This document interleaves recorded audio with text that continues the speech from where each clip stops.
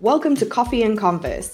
I'm Diane, and this is a show for lifestyle entrepreneurs, those people building a business to support their life instead of living to build a business.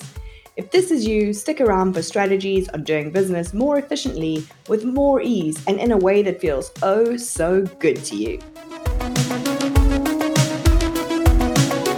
Well, here we are. It is the final episode in the Get It Done in 2021 series.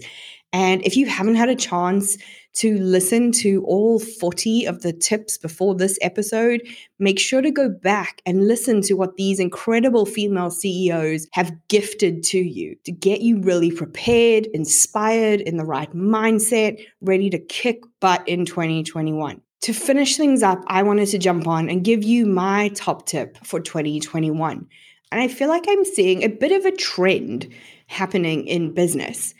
And maybe it's been exaggerated with 2020 having been the year that it's been, but I'm seeing a lot of people not 100% excited about their businesses. So my top tip for 2021 is to find what feels good and do more of it. Now, that doesn't mean that you simply abandon your mission or your why or anything like that, but I want you to really take a step back from your business and ask yourself if there's a particular part of your business that's maybe chafing just a little bit.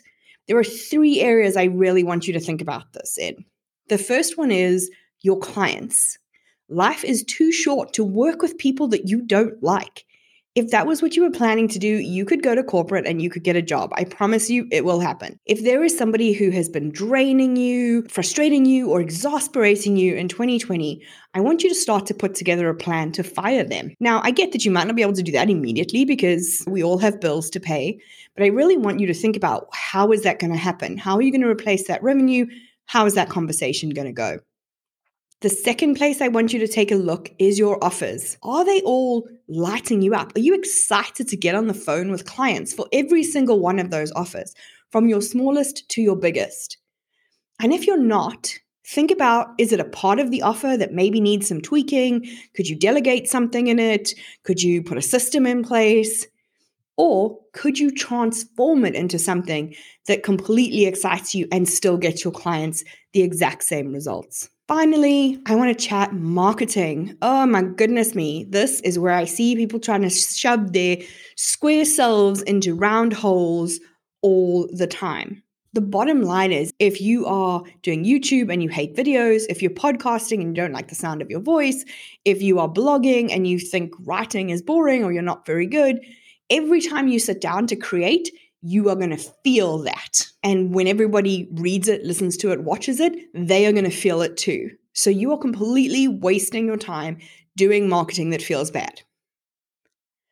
This goes double for social media. This is a place where people feel like they have to show up in certain ways because that's what worked previously.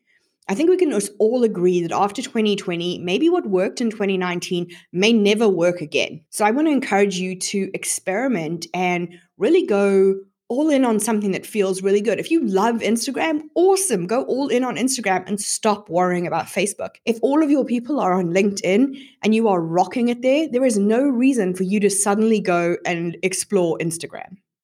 I want 2021 to be the year that your business feels good. That doesn't mean you won't get results. It doesn't mean your clients won't get amazing results. When you show up in that excitement and enthusiasm, that energy is going to translate to the work that you do and push you even further. I want you to take a moment right now and pick one thing that doesn't feel great right now, that you're not super excited about in your business. And I want you to make a plan to stop doing it. Delegate part of it, or just find a different way to deliver that same result for your clients. Allow yourself to have a business that you are completely excited about in 2021. If you enjoyed this week's episode, please head to iTunes to subscribe and leave us a review.